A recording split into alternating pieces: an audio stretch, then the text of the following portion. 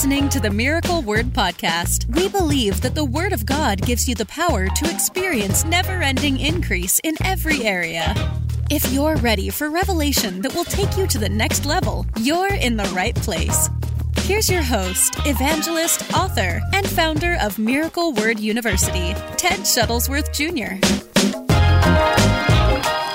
I'm going to show you 5 things from the Word of God that angels, your angels, are doing for you right now.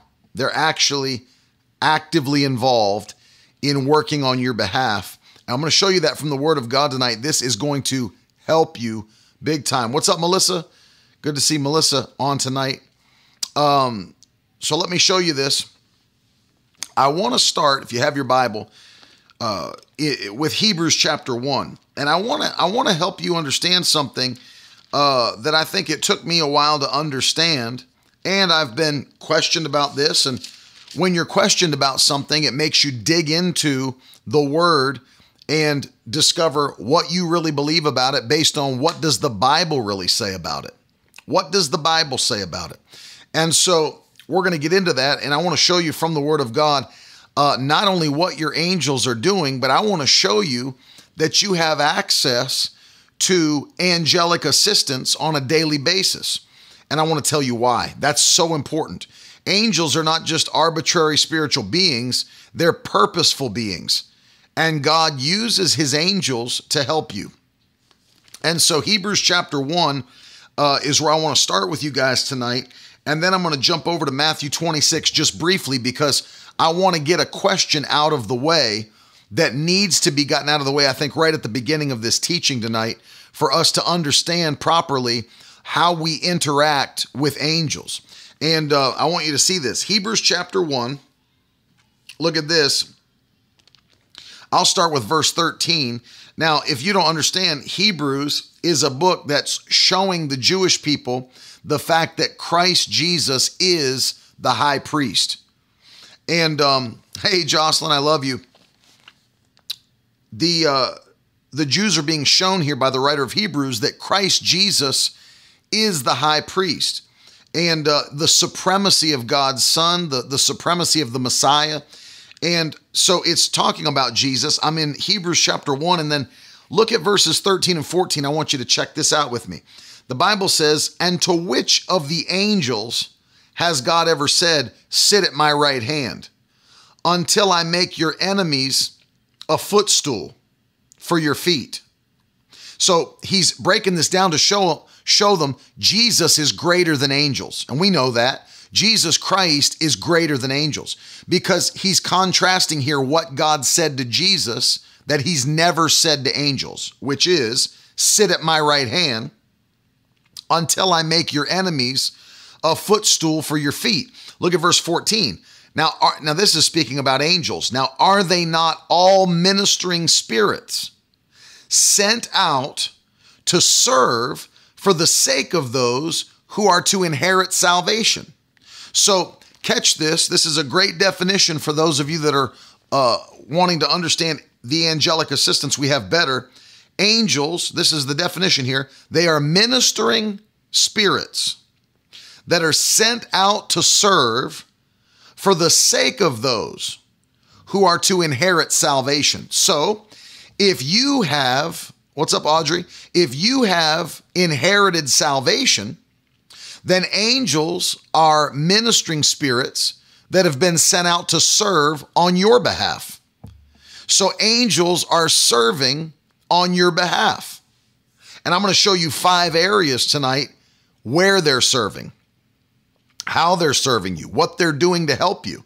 Whether you see it or don't see it, I'm going to show you and share some stories with you that'll build your faith.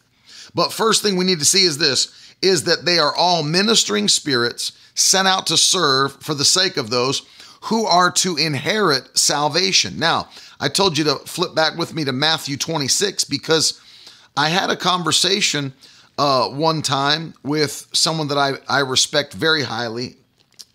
And I mean, to this day, respect very highly. And we got to talking about this subject. And it was a very interesting point that he brought up. He's a minister just as I am as well. And we were at dinner together and we were talking about angels. And he brought up a point that I'd never really thought about, and it made me think. I like having friends that make me think. I like having friends that sometimes will show me a different aspect of something I've never thought about before.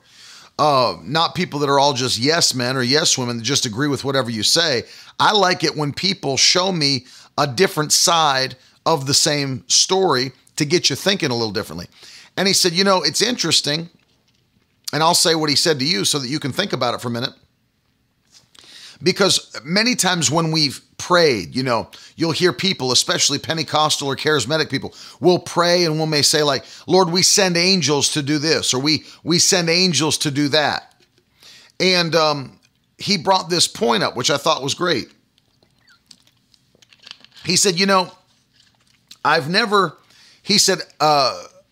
I've always been on the fence about whether or not we should command angels or that we should directly speak to our angels. And this is why he said it, which was very interesting, made me think. He said, we don't have any record in the Old or New Testament of believers commanding angels. What we do have is a lot of examples of God commanding his angels. And I thought, man, that's a great point. That's a very great point. Angels are spiritual beings. And Old Testament, we don't really have any examples of God's people commanding angels. New Testament, we don't really have any examples of necessarily of God's people commanding angels. And I started to think about it. And of course, one of the things we also have to remember is, obviously, the Bible is not a book that just tells us every single thing everybody always did throughout their entire life. We don't have every single story that the apostles had happen in their life. But it brought me to start studying that aspect. Is it possible for us as believers to instruct angels or ask for angelic assistance? And it got me looking at Matthew 26, and I want you to see it. Because what takes place is Judas betrays Jesus while Jesus is in the Garden of Gethsemane praying. Soldiers come to take Jesus away. You know the story. He's betrayed, and they're getting ready to take Jesus away. Now look, Matthew 26 and verse 50. I'll start reading with verse 50. Look, Jesus said to him, "Friend, do what you came to do." Talking to Judas. And then they came up and laid hands on Jesus and seized him.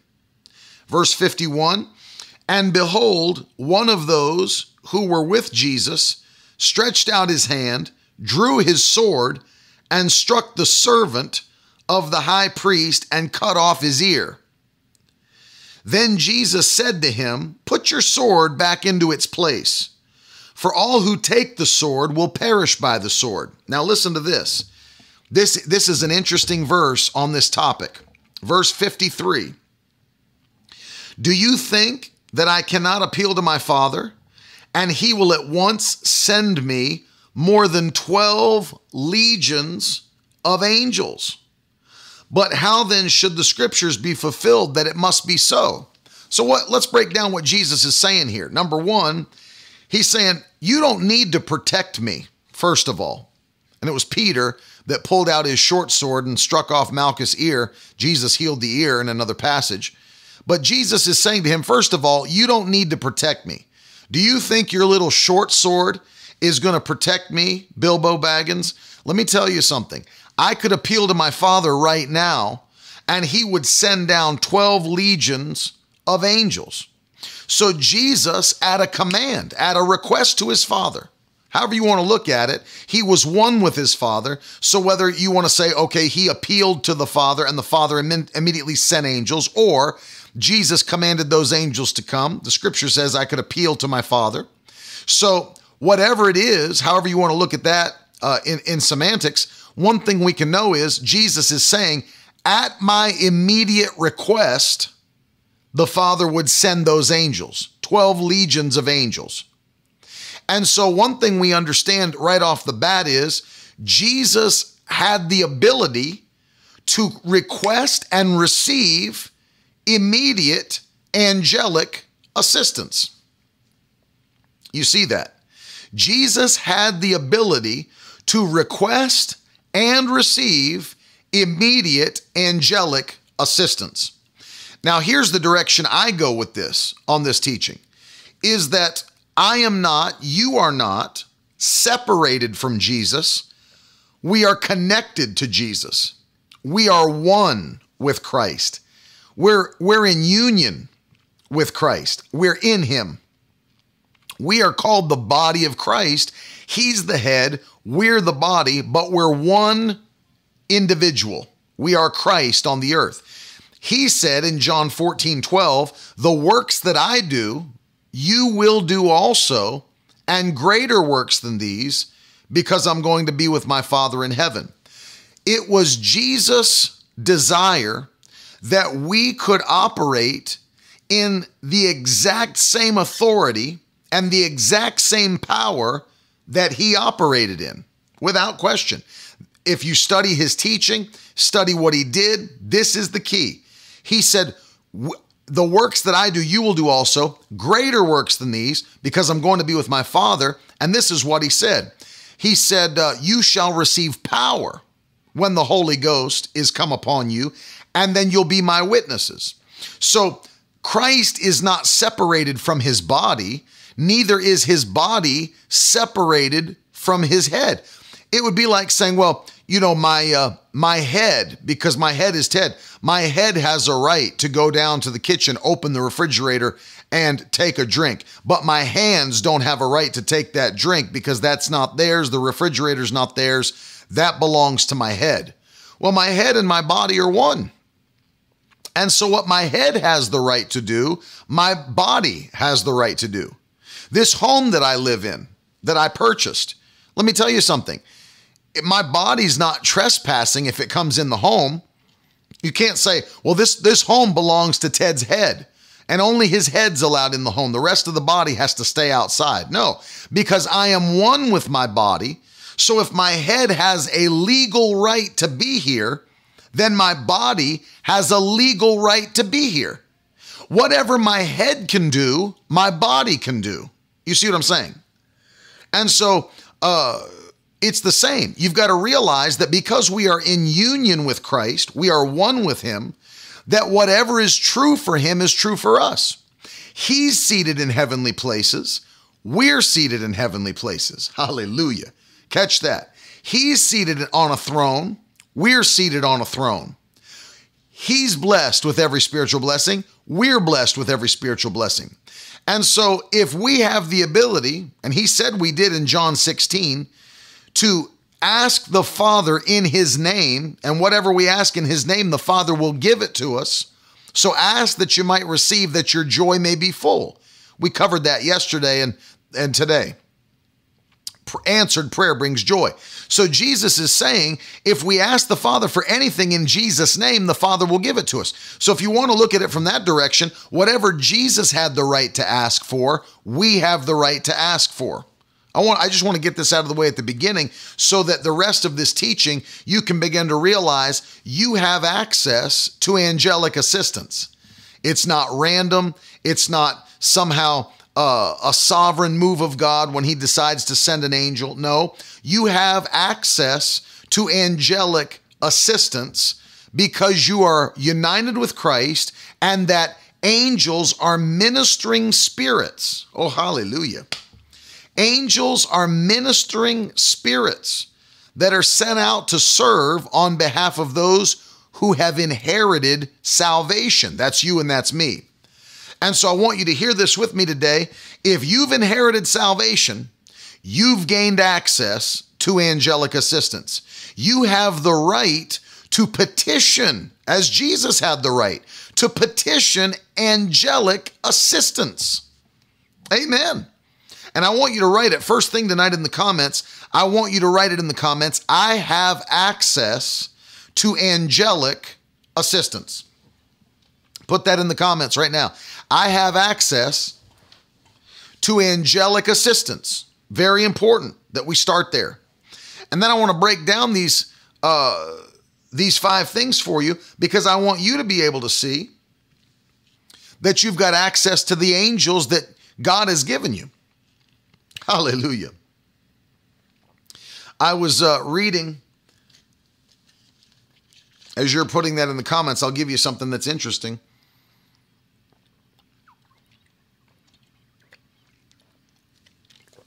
I was reading a study by a man named Hilton Sutton. Powerful prophecy teacher. He's in heaven now. He was doing a study on just the angels that were flying around the throne of God in Revelation 5 in his day. I don't know if this was in the 70s or the 80s. And it talks about how many are there.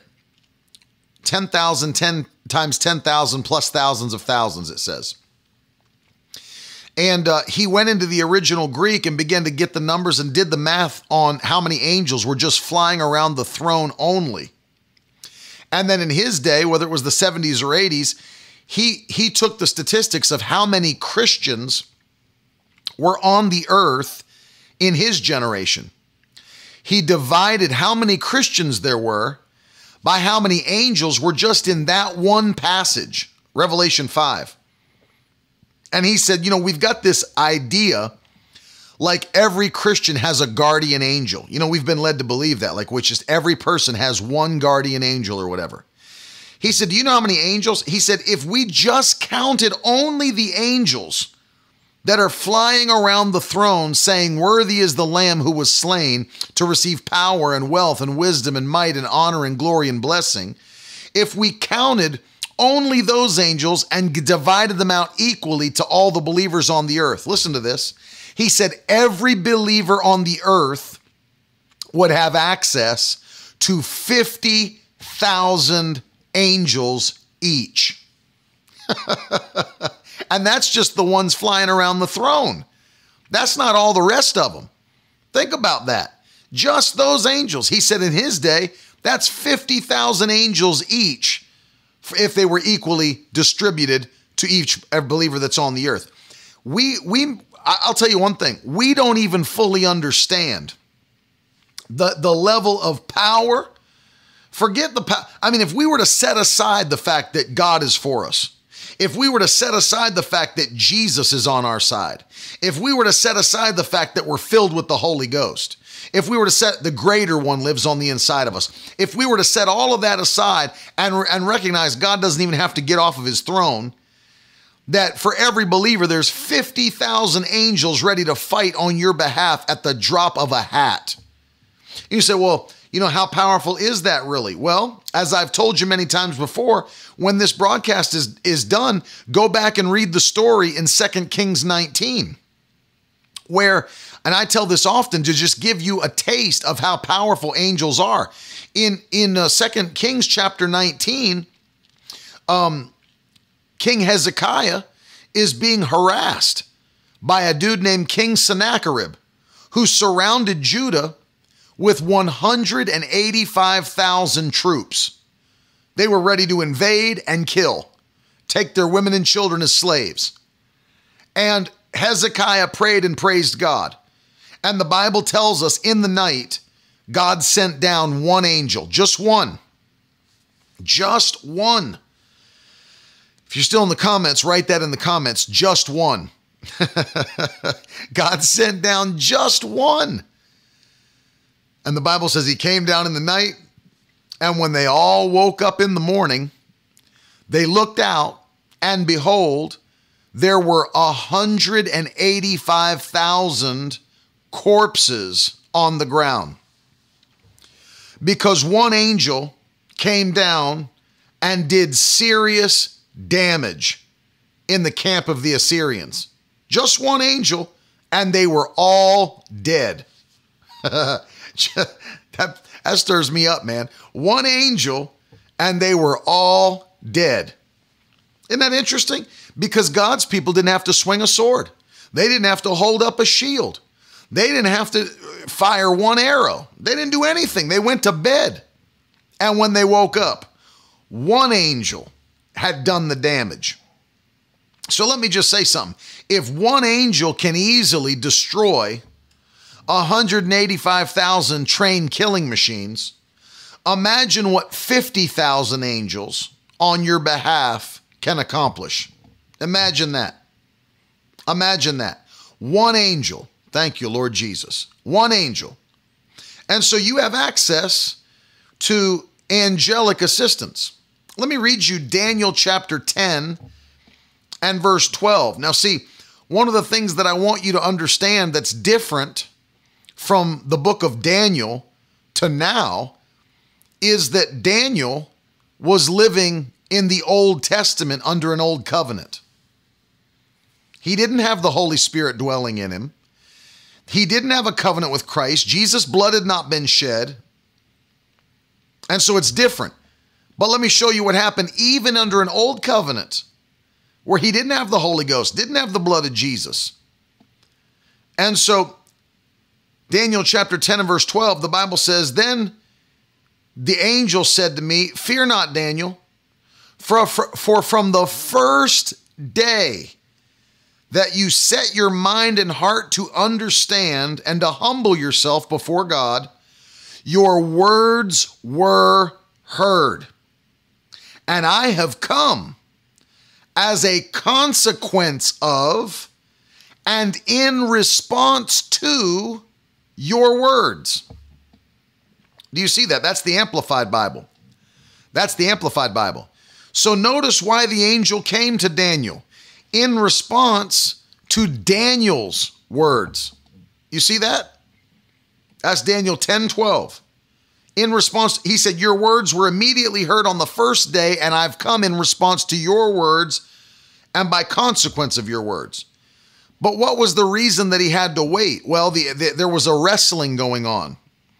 The prince of Persia, the prince and power of the air, was resisting him. Well, let me just tell you something.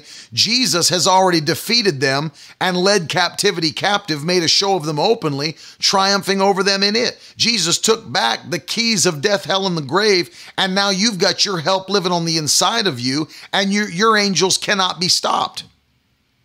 But catch this, what I'm talking about. Even in the Old Covenant here, according to Daniel 10:12, the angel came in response to Daniel's words. And so you've got a better covenant, you've got more authority, you've got the Holy Ghost, you've got the blood of Jesus, you've got a better covenant. And angels are responding to you. So let me jump in. I've told you how powerful they are. I've told you you've got access to them. I've told you that they are far greater. You know, it's like when I was growing up in youth group, they would always do human videos, and it was always set to music. And it was always like, there would always be like a kid in the center of the platform, and he was like battling suicide and depression. And, he's like going back and forth like this. And, young people who represent demons with black t-shirts on, they're doing like this around his head, and he's like battling suicidal thoughts. And then they always have angels come up, because we always understand only a third of the angels left heaven when Satan rebelled. And so the common sense thought is, well, there's 2 angels for every 1 demon. Forget the fact God's a creator and can create as many angels as he wants to create. But, then the black shirt teens come down the aisle ready to do battle, but there's 2 angels ready to fight every 1 demon, And so we get this idea. Nick said, I did a lot of human videos. We get this idea, like there's just a few angels fighting demons, but in reality, there is a massive army of angelic assistants fighting on your behalf. And there's nothing close. There's nothing close to the power of God. And you have access to this. Now I want to show you these 5 things because I want you to understand that as we are getting ready to finish out this year, the next 6 months with violent increase and expedited favor, I don't know about you, I'm taking advantage of every benefit that I have as a Christian. I'm not going to leave anything behind. See, if God afforded us angelic assistance, why would we disregard it? It'd be like, if the company that you worked for was willing to just like put money into a retirement account for you. Why would you just say, no, I don't want that account. I don't want anything to do with that account. No, you take advantage of it if they're putting money into it. If they're giving you a benefit, you want it. Same with God. If God is giving me access to angelic assistance, I'm taking advantage of it by the power of the Holy Ghost. I want it. And he has, and he is. And so as we're moving into, and you'll see why in a moment when I start going through these, if God has given us access, then let me tell you, as we finish out this year, 6 more months, it's going to be a year of violent increase and expedited favor, and angels will play a part in what's about to happen. Angels will definitely play a part in what's about to happen. I can promise you that. And I'm going to show this to you. Number 1, the first thing I want you to see, 5 things that angels are doing for you right now. Number 1, angels strengthen you in your purpose. Angels strengthen you, refresh you in your purpose. Look at Luke chapter 22, verses 41 through 43. I'm going to read it to you from the NLT. Jesus walked away about a stone's throw, and he knelt down and prayed, Father, if you're willing, this is in the Garden of Gethsemane, Father, if you're willing, please take this cup of suffering away from me, yet I want your will to be done, not mine. Then an angel from heaven appeared and strengthened, invigorated, or refreshed Jesus. So notice this. Jesus is praying that God would strengthen him to carry out his purpose of crucifixion. Nobody wants to be crucified. Nobody in their flesh wants to be tortured and killed. But Jesus knew that's what he had to do to purchase redemption for you and for me. And so his flesh didn't want to do it, but his spirit did. It was part of his purpose. And notice this, after he prayed, immediately, the Bible says, an angel from heaven appeared and strengthened, invigorated, or refreshed him. Immediately. Angels will strengthen you in the midst of your purpose, not to mention the Holy Ghost. Look at Matthew chapter 4, verses 10 and 11, amplified. This is while Jesus is being tempted in the wilderness by the devil. Look, then Jesus said to him, "Begone, Satan, for it has been written, you shall worship the Lord your God, and him alone shall you serve." Then the devil departed from him, and behold, angels came and ministered to, attended, waited upon, hosted him. And so understand something, they strengthen you in the midst of your purpose. Angels strengthen you in the midst of your purpose. I've shared this with you before. When I was in Bible school, there was a girl that attended Rhema, and she, when she wasn't in class, she was a businesswoman that was going on trips, and she published her testimony in the Word of Faith magazine, but she was flying back into Tulsa International Airport on a small private jet with about 12 to 18 passengers. And the loudspeaker came on. The captain said, "I'm sorry to let you guys know this. I can't get the landing gear to come down on this plane." She looked out the window. She could see emergency vehicles on the runway already. And the captain told them, we're going to try to land this thing on its belly on the runway. But because of the crosswinds, we'll probably bounce and flip up over onto our head and finish upside down. So there's already emergency vehicles ready to help us when we get down there. And she literally felt the anointing rise up on the inside of her. So the announcement went out to put your safety belt on and get in the emergency position. She unbuckled her safety belt and stood up in the cabin. And the stewardess came running down telling her, "You got to sit down." And she said, "Where is this landing gear?" And the stewardess was kind of, it shook her. She's not even thinking emergency. This girl's not even thinking it's an emergency. She said, "Well, if I'm not mistaken, it's right under where you're standing." And the girl started laughing. She said, "You hear that, devil? You're under my feet." And she said, "In the name of Jesus, come down." When she said that, she stomped her foot and the power of God hit the plane. She said the plane jerked and the landing gear came right out on the bottom of the plane. They landed the plane on the wheels. She said it was one of the smoothest landings she's ever had. And immediately the power of God protected her from death, protected her from injury, and kept her in her purpose. Think about this. Jesus didn't send that girl to Bible school to die in that plane crash. Think about that. She was in Bible school to accomplish the purpose of her life. She was doing what the Lord told her to do. She wasn't going to sit there and be ended in her purpose because of some attack from the enemy. And I don't know, obviously, she didn't say, I saw angels. She didn't say there were any angels she could see. But let me tell you, God's helping us. The Bible says that many times we are entertaining angels unaware. I don't know how it happened, but she was in the midst of her purpose. Hallelujah. Hallelujah. And because she was in the midst of her purpose, she prayed with authority. That plane shook, and what the pilot could not get to take place by the controls in the cockpit, something hit that plane, the power of God, and the landing gear came down in the midst of her purpose. Remember this, and I've been teaching this week, and it's important to recount it. If you're in your purpose, if you're in the midst of what God instructed you to do, catch this, angels are watching over you. Angels are watching over you. Let me tell you something. I would never want to be outside of God's instruction and start doing crazy stuff. I would never want to do it. I would never want to do it. You know, I can only imagine, going into, and I understand we have divine protection, but if God doesn't tell you to do something, let it go undone. Think about that. If God doesn't tell you to do something, let it go undone. And I know that's a controversial thought for some. But if I'm not anointed to do something, I'm not going to just try to run out and start doing it if the Lord never spoke to me to do it. Because if I'm not doing what He's told me to do, then I forfeit my protection because I'm outside of my purpose. I don't want to forfeit my protection because I'm outside of my purpose.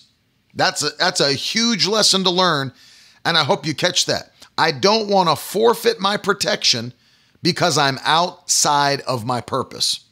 And this girl was right in the middle of her purpose. She was doing what the Lord told her to do, and she was divinely protected by the power of God. Number 2, angels carry out God's pleasure on the earth. Whew. Number 1, they strengthen you in your purpose. Number 2, they carry out God's pleasure. Well, let's look at this. What does it say? Psalm 103, verses 20 and 21. Listen to this. Praise the Lord, you angels, you mighty ones who carry out His plans, listening for each of His commands. Yes, praise the Lord, you armies of angels, who serve Him and do His pleasure. That's the King James. Who do His pleasure. Psalm 103, verses 20 and 21. So angels carry out His plans. They're listening for His commands. And they do His will or His pleasure. Think about that. So when God has a plan for your life and over your life, angels, according to Scripture, are carrying out those plans. You know, God doesn't have to get off of His throne and go do it Himself. His word is enough, and His angels carry out His word. Oh, hallelujah. Whoo, glory to God. His angels carry out His word. Well, what is His pleasure? I can show you one thing that the Bible says He takes pleasure in. Psalm 35:27, Amplified. Let those who favor my righteous cause and have pleasure in my uprightness shout for joy and be glad and say continually, let the Lord be magnified who takes pleasure in the prosperity of His servant. Psalm 35:27. The Lord takes pleasure in the prosperity of His servants.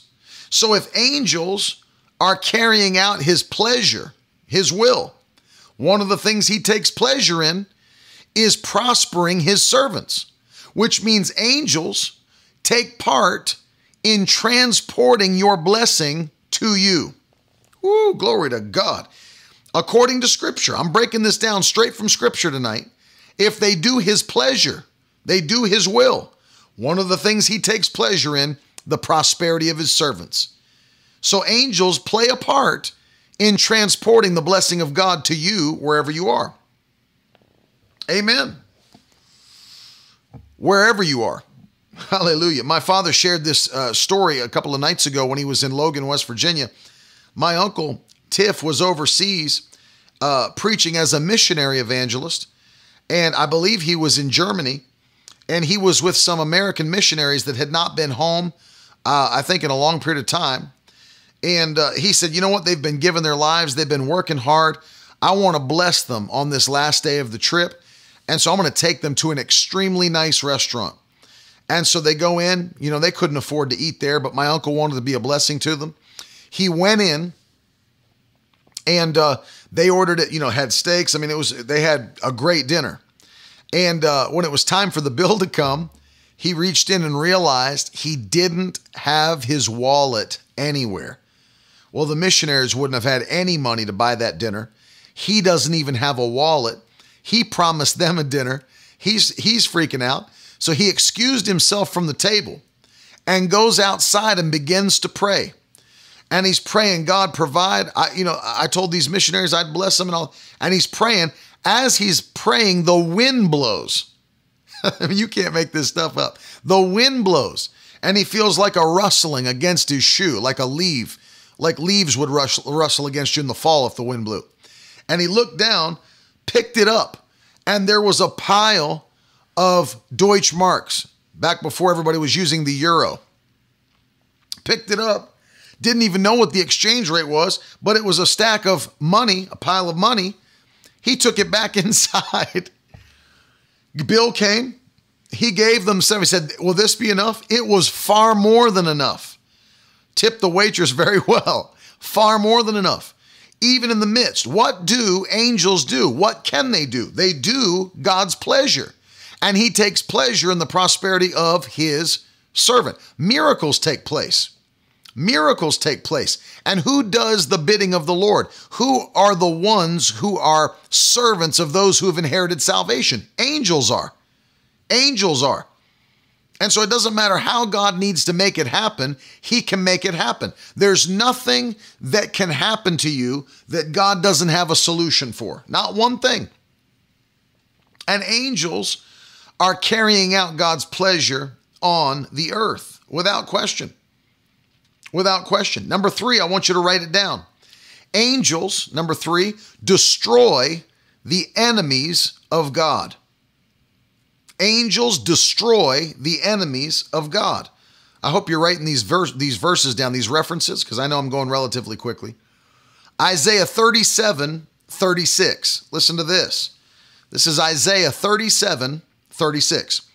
That night, the angel of the Lord went out, and of course, I'm recounting the story that was told in 2 Kings 19, but here it's being retold in Isaiah 37. That night, the angel of the Lord went out to the Assyrian camp and killed 185,000 Assyrian soldiers.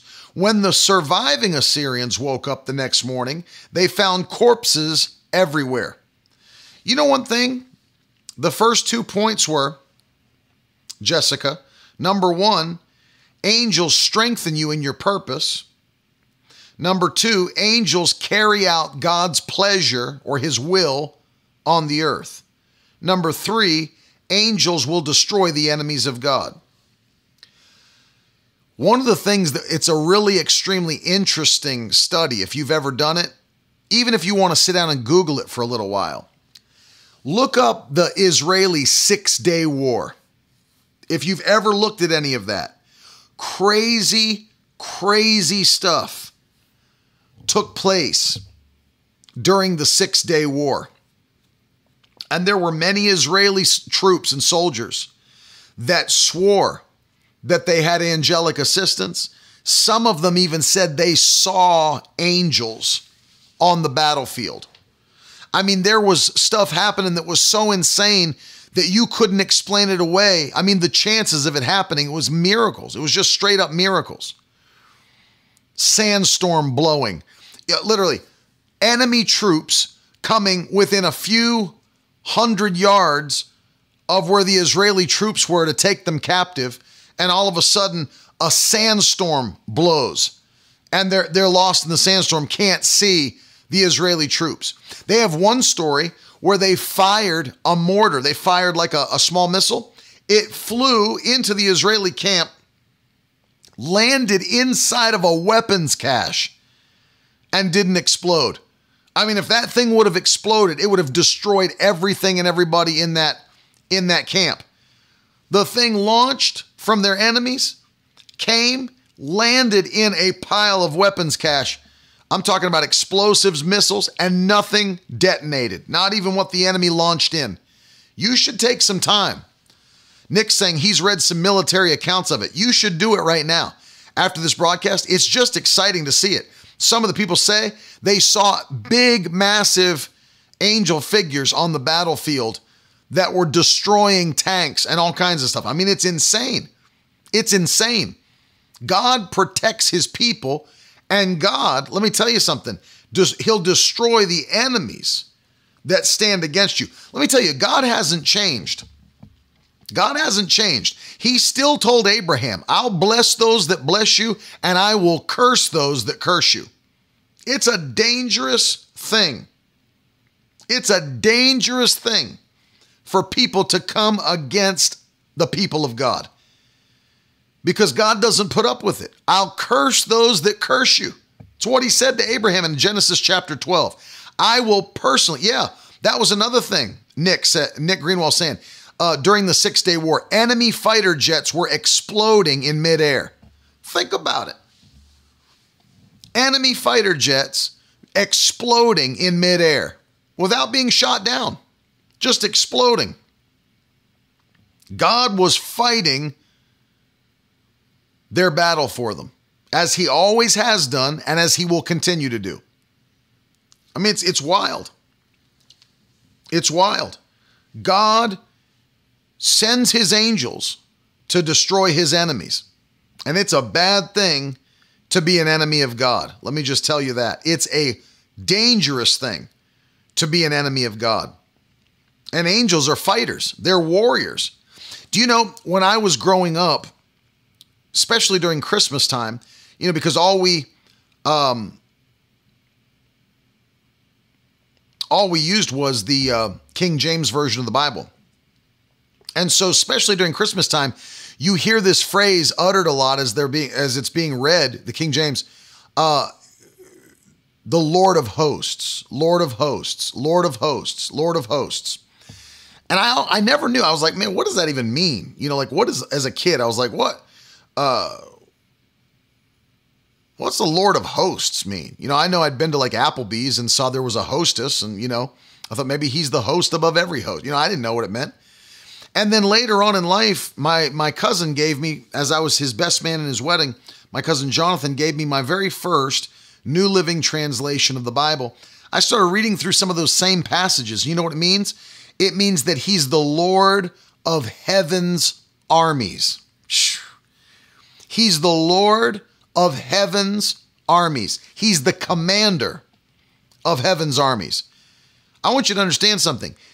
Angels are not little naked babies with wings flying around with rosy cheeks in heaven. If you think that angels, let me just say something real quick based on scripture. If you have somehow been made to believe that angels are just little naked babies with fluffy little wings flying around in heaven, angels are straight up supernatural warriors. They are supernatural warriors. Can I tell you something? Angels, when you see one, everybody wants to see angels. Let me tell you, you don't want to see one. You don't want to see one. There's a reason why every single time an angel shows up in the Bible, the first thing they say is, don't be afraid. Fear not. Do you know why angels, every time they appear in scripture, say, don't be afraid? Because they look scary. Because they're bad dudes. They're warriors. They're terrifying. You don't want to see an angel. I mean, they're not against you, they're for you, but there's a reason. Even for the people they were for in the Bible, they said, fear not, fear not, fear not. The reason they had to say that is they look intimidating. They look scary. They are warriors from heaven, not naked, chubby babies. Not naked, chubby babies. Warriors. They wield swords, flaming shields, fiery. I mean, they're fiery. You read the account of 2 Kings 6, when the king of Assyria tried to surround Elisha in Dothan. And he said, there's more with us than there are with them. Open his eyes, the Lord. And when Gehazi's eyes were open, he looked and saw that the hills were filled, not with the sound of music, with flaming angelic armies. They're warriors. They are warriors. And they'll scare the pee-pee out of the enemies of God. You don't want to mess with one angel. And the Bible says they're sent to destroy the enemies of God. Anything that sets itself against you as an enemy is going to catch the backhand of an angel in the mouth. You hear what I'm saying? Anything that stands against you as an enemy of your soul is going to catch the backhand of an angel's knuckle in the mouth. So that seems awfully violent, Brother Ted. That's pretty violent, Brother Ted. Let me read you something that David prayed. Look at this. David prayed this. If you think I'm just being extra violent for effect, let me show you how David understood the power of God and how King David prayed. Look at this. Psalm 3. Psalm 3. I'll start with verse 1 and 2, and then I'll go down to 7. O Lord, how many are my foes? Many are rising against me. Many are saying of my soul, there is no salvation for him in God. Selah. Now go down with me to verse 7. Now let's read verse 6 first. I'll not be afraid of many thousands of people who have set themselves against me all around. Look at verse 7 now. Arise, O Lord. Save me, O my God, for you will strike all my enemies on the cheek. You will break the teeth of the wicked. Oh, hallelujah. Salvation belongs to the Lord. Look how David prayed. Break the teeth of the wicked. Strike my enemies on the cheekbone, O God. So I'm not making this stuff up. See, God doesn't have to come off of his throne. You've seen how God operates. He'll send an angel to take care of his light work. You hear what I'm saying? And an angel comes down and starts smacking people around till they're not people anymore. It's a dangerous thing to stand against the people of God because there are angels that are fighting against God's enemies. Whoo! And Nick said, angels are the Spetsnaz, Mossad agents, Navy SEAL commandos, all wrapped up in a heavenly body. I'm telling you, and angels are fighting. They are fighters. They are warriors fighting on behalf of God's people. Thank you, Jesus. And so number 4, not only are they destroying God's enemies, they're protecting you. Hallelujah. They're protecting you. That's number 4. Angels are protecting you. Let me show you this now. Psalm 91, verse 11. He will order his angels to protect you wherever you go. Look at Psalm 34 and verse 7. The angel of the Lord encamps around those who fear him, and he rescues them. Thank you, Lord Jesus. The angel of the Lord encamps around those that fear him and rescues them. Angels are camping around me. They're encamping around me. Now let me ask you a question. Just because I know angels are encamping around me, Let me just ask you a question for a second. And I want you to answer this because it's not rhetorical. Just because I know and you know that angels are encamping round about you, does that mean that I'm going to go jump off a skyscraper? Am I going to do that? Well, angels are protecting me, brother. Does that mean I'm going to go jump off a skyscraper? No, I'm not an idiot. I'm not an idiot.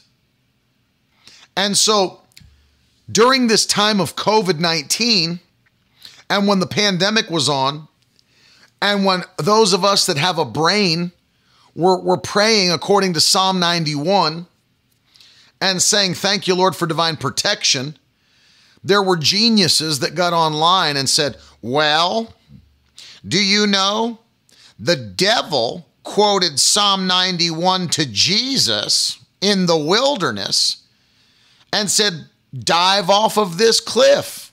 You know the word says that the angels will protect you, won't let you dash your foot against a stone. And so you got dummies out there saying, well, if the devil quoted it to Jesus and he didn't do what the devil said, then we should wear masks. And it's like, it doesn't even make freaking sense.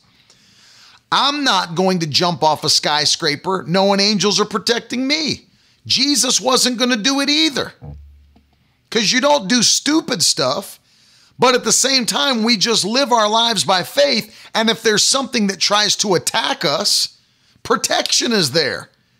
It doesn't mean that I'm going to go destroy myself on purpose.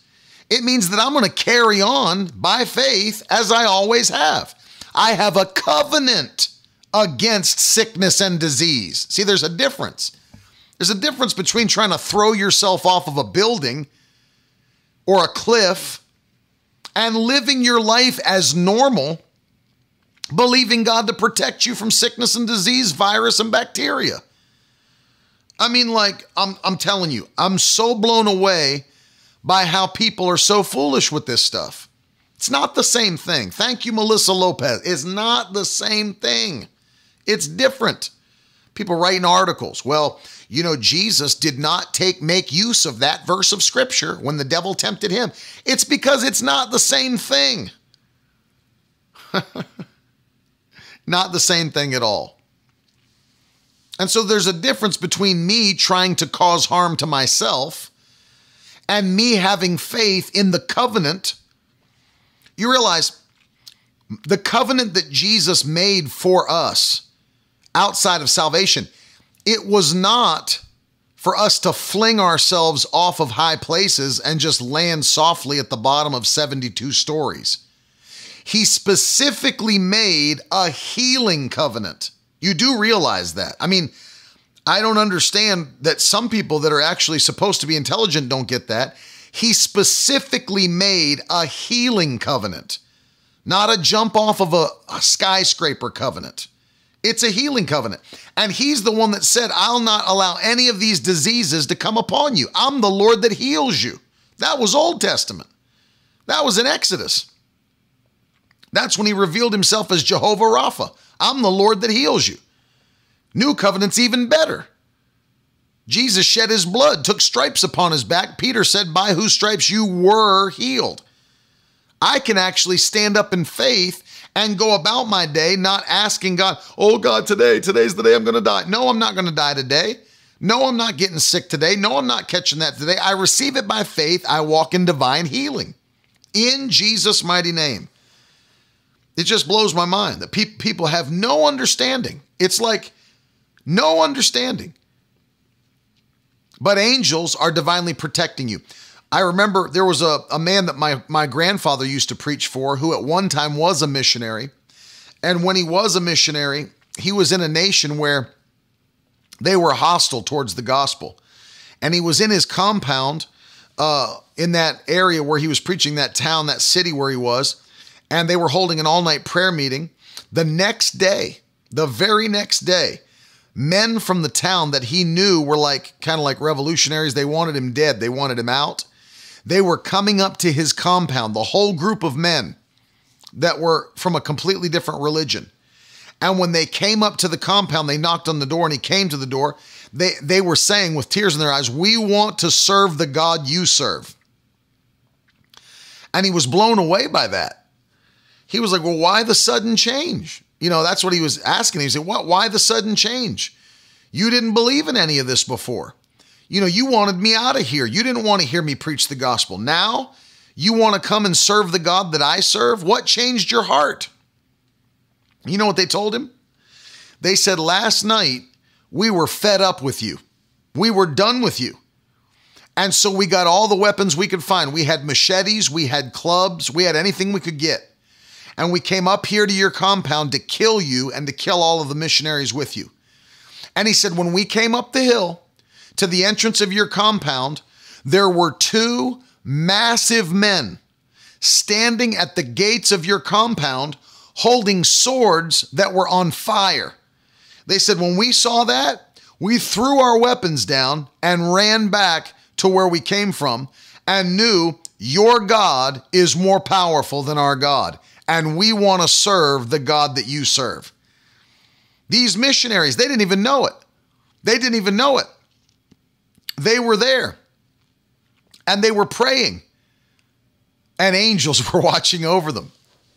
Angels were watching over them. Amen. Karen asks a very good question. Karen Neary said, why are not all Christians protected, but persecution and death? Jesus prophesied that there would be persecution for serving him. He absolutely prophesied it. There have been many people that have been martyred, including the apostles of the Lamb, martyred for preaching Jesus. And there are still today people being martyred for their faith. It's something Jesus prophesied. Now, not everybody that has been attacked has been killed. Some have been, like I'm telling you, have been protected. Karen asks, why is that the case? Jocelyn said, wow, I saw what you described in a dream that I had. The question is, why is that not the case? Well, I believe that in some cases, not all, in some cases, it is a matter of them having faith to be protected from persecution. I know Bishop Oyedepo and Pastor Adeboye talk like that. That there's no witch that's going to kill me. There's no witch that's going to sacrifice me. There's no witch that's going to take me out. It's not happening. And so as much as there are those stories about witches doing human sacrifice and all that and abducting people, they're standing by their own faith and declaring it will not happen in Jesus' name. But at the same time, there are, Muslims and Muslim radicals killing Christians in Nigeria and around the world. So it is still happening. The other thing that I believe is part of the case is that they have a purpose to fulfill. Those that are protected, they may have a purpose to fulfill that they've not yet fulfilled. The example would be Paul, the Apostle Paul. If you read the story of the Apostle Paul, the Bible says he made up his mind to go to Jerusalem. But on his way to Jerusalem, the prophet Agabus stopped him and took out his belt and tied his hands up with his own belt and said, the man who owns this belt will be basically restrained and captured if you go to Jerusalem. So he got a warning from God that he should not yet go to Jerusalem, or that if he did, he'd be captured, which he was, then transported to Rome, then preached under house arrest until he was killed. So God gave him a warning through Agabus. I believe Paul had a choice. The warning came so that he could choose, well, I could do other things and do more before I finish my race, or I can go to Jerusalem now and finish my race and be done. And I believe Paul felt like, and of course we have a letter to Timothy that he wrote where he said, I have run my race, I've finished my course. So Paul felt in his spirit that he had finished his course. So sometimes I believe that people have a purpose they can fulfill, and they can have faith God will keep them alive to complete their purpose before they die and are martyred for their faith. David O'Brien on YouTube believes that I'm a liar. I don't understand why he would say that and spell liar wrong. Usually if I'm called a liar, it's by somebody intelligent enough to spell the word liar. I usually I usually don't take correction from people who can't spell 4-letter words. But thank you, David O'Brien, for taking time out from spending time playing videos in your mom's basement to jump on your mom's YouTube account and comment on this broadcast. Appreciate you. But anyway, you have to understand, people do have a purpose. And I believe you can have faith that God will protect you, although there is persecution. And the Bible says Jesus prophesied there would be. But notice this, although Jesus said there would be persecution, he didn't say that all persecution would end in death. Remember that. Paul was beaten, stoned, all those things, left for dead, shipwrecked. But Jesus said there'd be persecution, but he did not say that all persecution would end in death. I want you to be very clear about that. God can protect you from death. I'm turning the trolls on the trolls. It's part of my gifting. Let me give you number 5. Number 5, the 5th thing angels are doing for you right now, they will deliver you and are delivering you. I've got a phenomenal testimony that took place to 2 of our partners of this ministry. It so blessed me. We were holding a revival.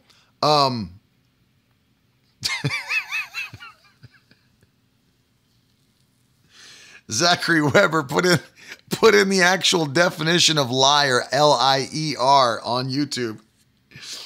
It says liar. A liar is defined as someone who rests or reclines. An example of a liar is a dog who is often sleepy.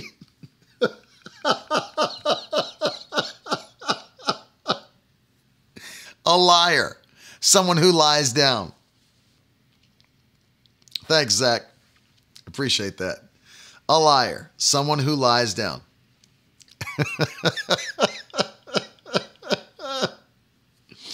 Angels are delivering you.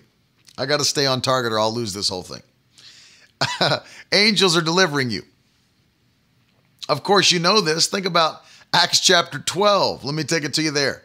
The night before Peter was supposed to be placed on trial, the Bible says he was locked up. They didn't want him.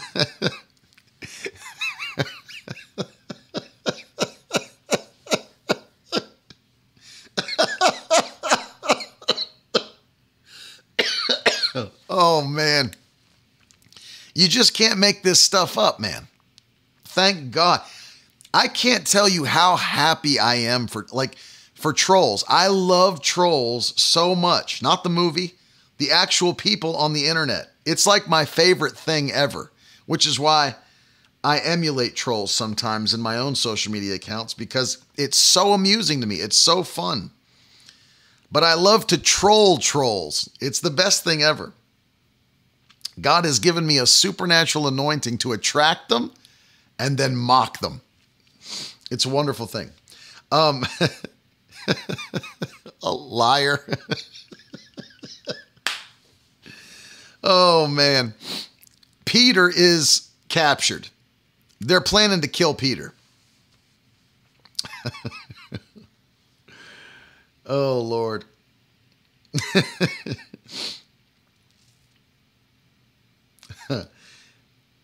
And it's the night. Now think about this. Can I break in for a second on the thought of protection and deliverance to give you a thought on this? How interesting is it to you?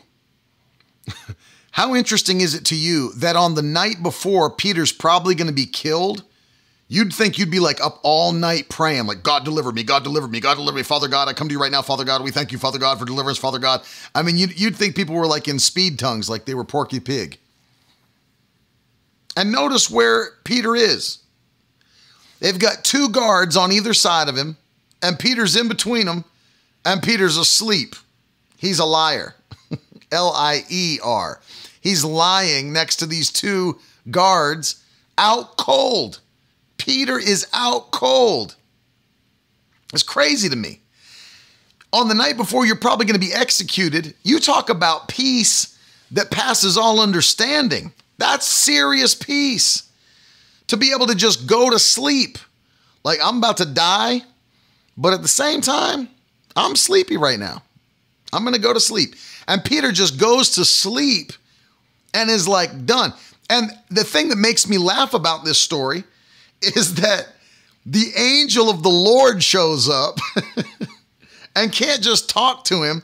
The Bible says, and the angel struck him on the side to wake him up.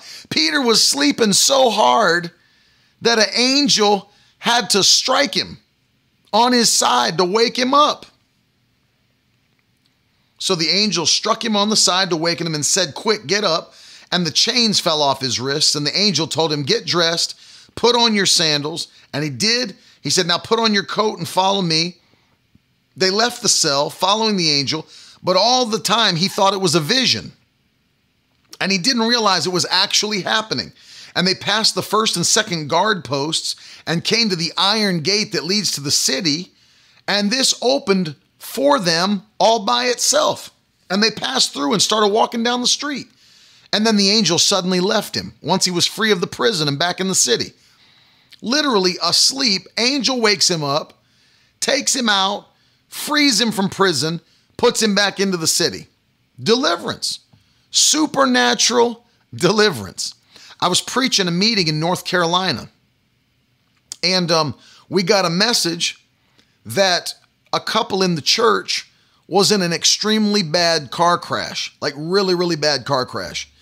And we were praying. We were all praying for him. I mean, we were all praying for him. It was like so bad that when the police and paramedics showed up, they were looking for corpses. They were looking for dead bodies. I mean, very, very bad. And both of them, although hurt, should have been killed. Should have been killed. And when they got there, they were both over laying on the side of the road by the car. They didn't get thrown from the car. They came out of the car and were over on the side of the road. And when the cop was doing the whole setup of people that were on the scene, other car, who all was there, who saw it happen, he was able to reconstruct everything about the crash and all the people that saw it and those that were there and those that stopped, except for, this is so interesting to me, except for somebody that showed up that people testified to but couldn't quite talk about or say where he went. A dude just showed up out of nowhere, as if from nowhere, and pulled them both out of their car, laid them on the side of the road, and then was nowhere to be found. Now that right there is wild. People were like, yeah, they got pulled out of their car. Guy, I don't know. I don't even know who he is. Don't know where he is. Don't know where he went. Didn't drive up. Didn't drive off. Who is the guy? Somebody showed up. They had a whole church family of people praying for him. Somebody showed up, pulled them from their vehicle. You start to realize when the Bible says that we are entertaining angels unawares sometimes, helping you. You know, I'm convinced of, now if you think I'm a nut job because of this, call me a nut job. But by the way, both of them healed by the power of God. I went back to that church this last year. I was close by, went to Planet Fitness to the gym. She comes out of the locker. She's getting ready to go to work. I'm getting ready to come out and work out. There she is running on the treadmill. Totally healed, back to normal, power of God. Now, if you think I'm crazy for telling this story, I'm going to share it with you, and I'm going to tell you what I believe. And if you believe me, you believe me. If you think I'm a nut job, you think I'm a nut job. But let me be the first to tell you I'm not a nut job. But I also realize that's what all nut jobs say. So, with that being said, I was in Bible school. I was like 19 years old. And I worked an overnight job from 11:30 at night till like 8 in the morning, then went straight to school. And that was a fun job. I was at a call center answering calls for like nationwide television ministers that were on TV that used the call center to take calls for their TV program. And I got the overnight shift. Let me tell you, I got some crazy people that called me. I had a guy one time call me. And when you work the overnight shift at a call center, you might get like 16 calls in an entire 8-hour shift. And absolutely, Casey, And this guy called me up. He's like, the Lord, brother, gave me this poem for this generation. And he like went to town. He like read me this poem, but I was so bored. I like wrote every word of his poem down in my notebook. And then when he was done, I was like, brother, I got something to tell you. I believe I'm supposed to put this poem to music and make it a song. He was like, you gotta be kidding me. I was like, I'm gonna sing it to you right now. He was like, are you serious? I was like, yes. And I already had his whole poem written down because I was so bored.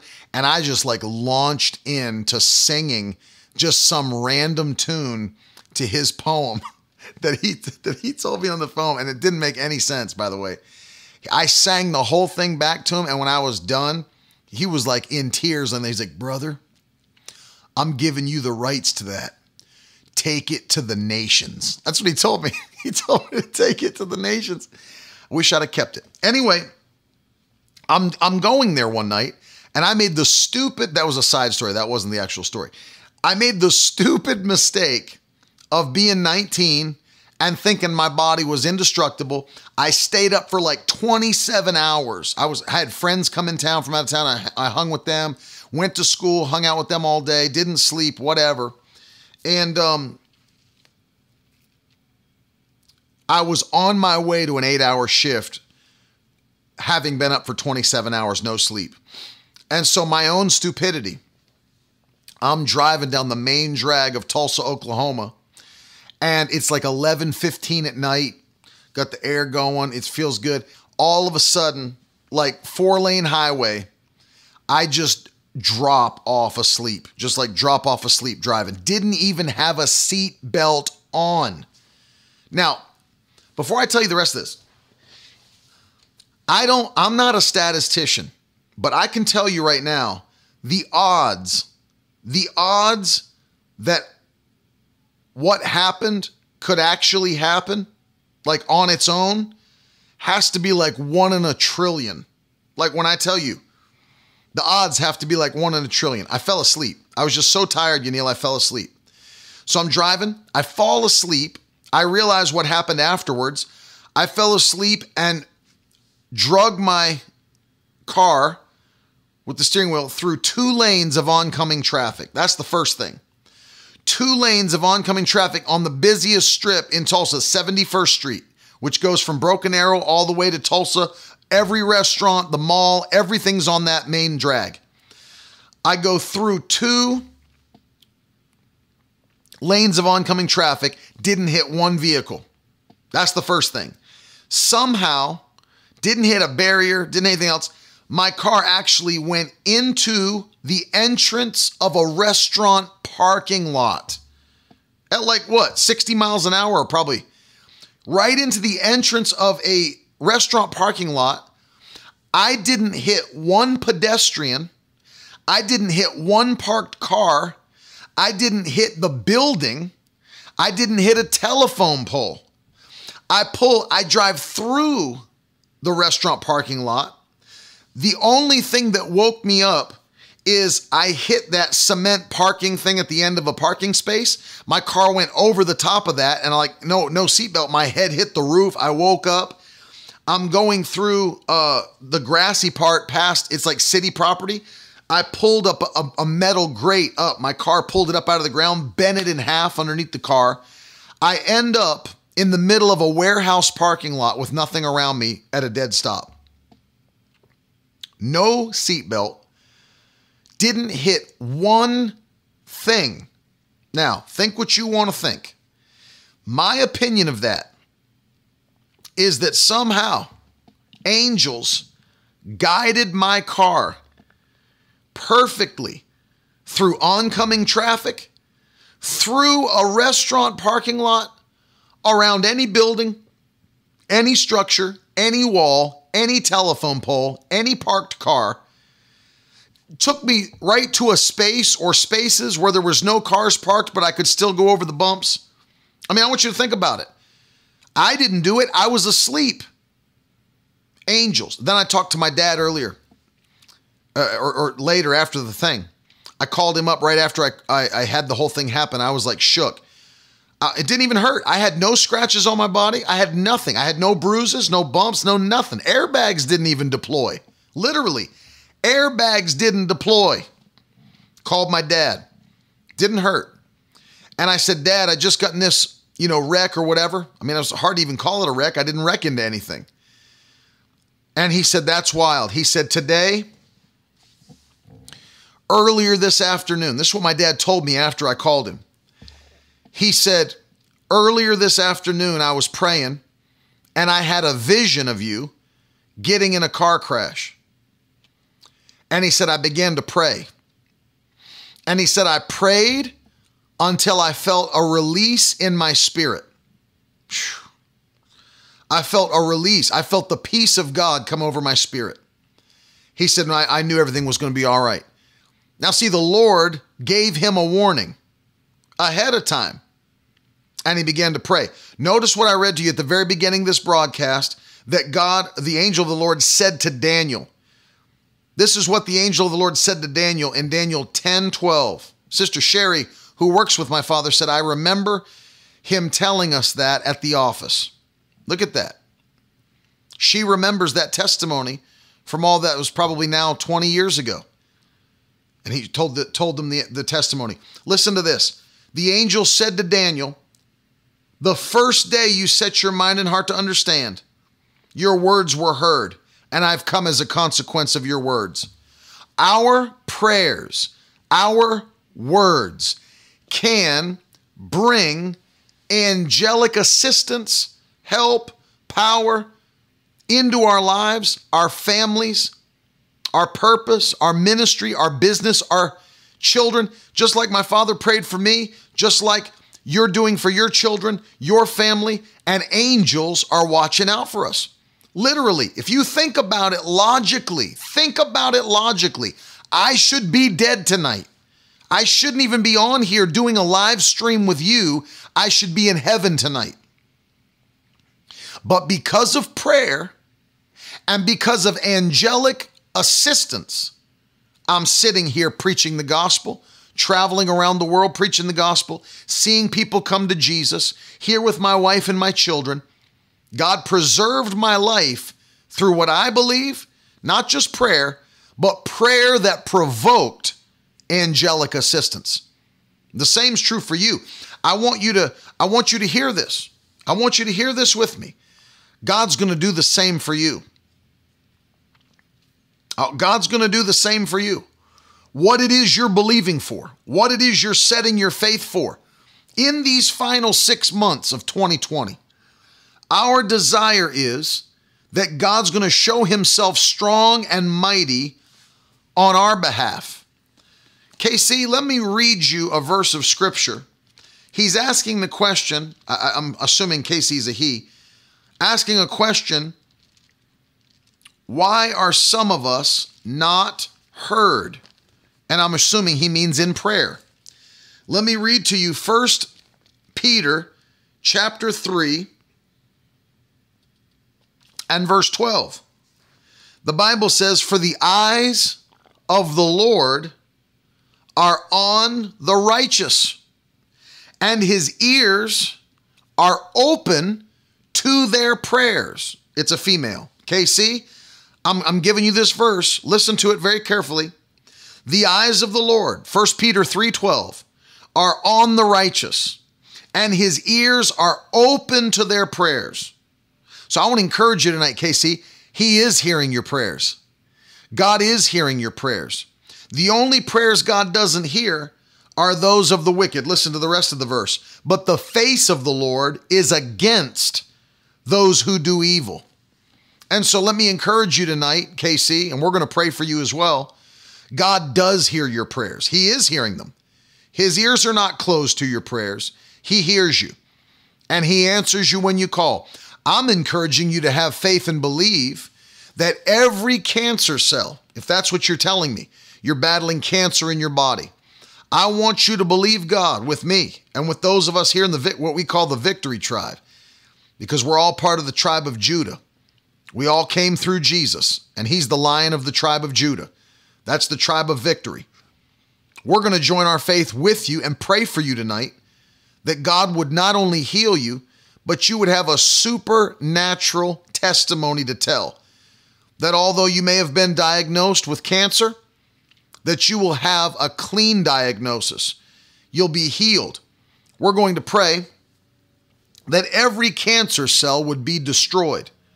That if there's tumors in your body, every tumor will dissolve and pass from your body. That the anointing of God would come upon you and that you would be supernaturally healed and the glory would go to God in Jesus' name. And so I want everybody, look at that, Jennifer Albrent giving her testimony to stir your faith, KC, on Facebook.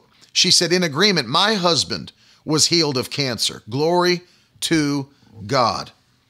And so we're going to pray with you right now, KC, and we're going to pray for everybody that's watching and listening.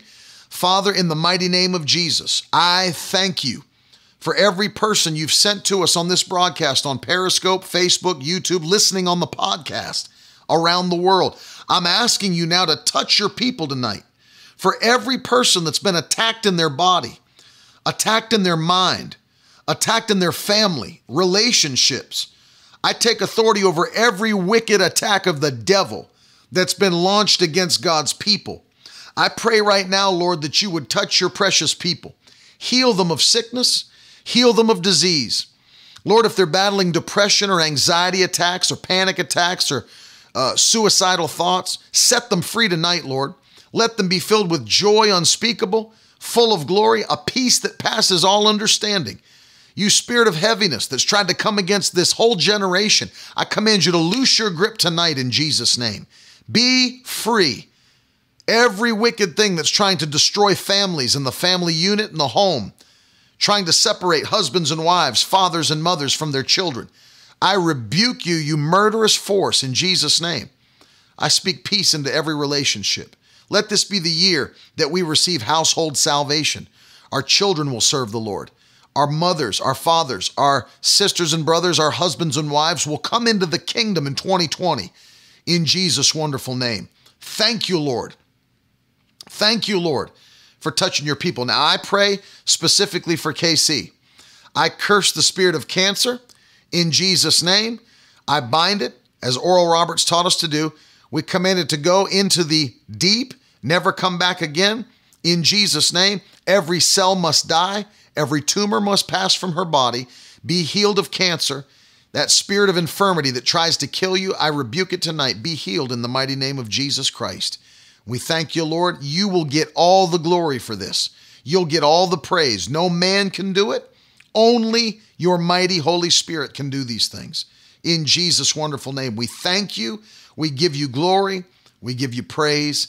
And if you guys believe that tonight, throw some fire in the comments section and let me know you believe that prayer and you're standing with me by faith. This is our season of increase and favor. I keep getting testimonies that come in, man. I'm going to keep on reading them. I'm going to keep on giving them to you guys so your faith is built. People keep telling me miracles of healing. I keep getting texts, miracles of healing. I've been reading them every morning. Promotion at their job, raises and bonuses. I keep getting, how about that one this morning, man? That one this morning almost made me cry. It was so powerful that they said the power of God hit their children's church on Sunday this last week as they were praying and fasting. 3 children, ages 6, and probably the other 2 were about that same age. The Holy Ghost touched them. They fell out under the power of God in children's church and started praying in tongues. I mean, God's touching our generation, man. God's touching our generation. Listen to me. Maybe you're watching me right now. Maybe you're watching the replay of this on archive. Maybe you're listening to me on the podcast and you're not ready to see Jesus. If he came back tonight, you wouldn't be ready to see him. Let me encourage you strongly that if you're not ready to see Jesus when he comes, if your life is not ready, there's sin in your life and you need to be forgiven of sin and need to know there's nothing standing between you and a holy God. I want to lead you in a prayer on this broadcast or this podcast if you're listening. And if you know you need salvation and forgiveness, I want you to pray this prayer with me. And the Bible says, as you do, your life is made new. So if you're watching this or listening and you know you need to pray this prayer, repeat this with me. Say, Father, I thank you for sending your son to die for me. And I ask you to forgive me of my sin and make me new. I confess that Jesus is Lord, and I believe you raised him from the dead, and that you said if I would do that, I would be saved. So from right now, I declare I'm a new person. My old life is gone, and a new life has begun. Give me the power to serve you for the rest of my life. In Jesus' mighty name, amen. Listen to me.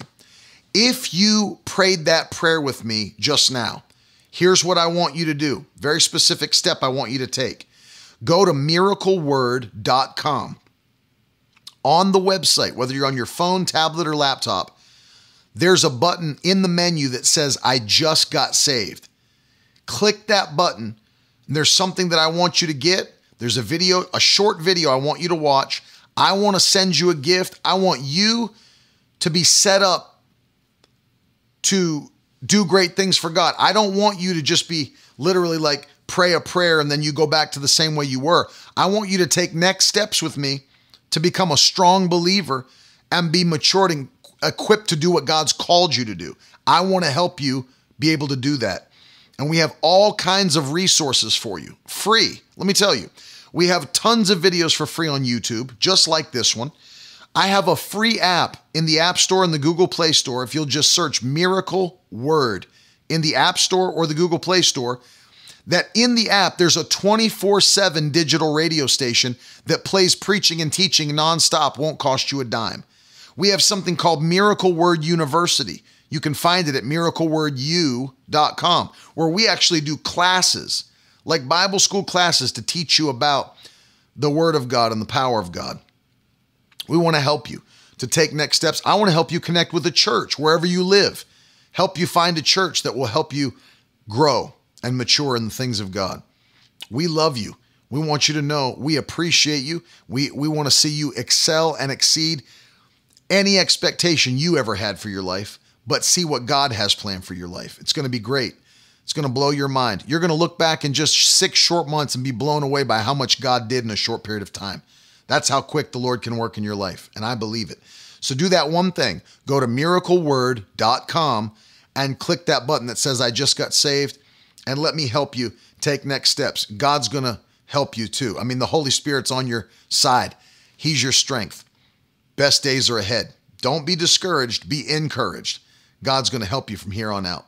Those of you that are watching, that are believing God to touch this generation, we're going to give you an opportunity to sow a seed.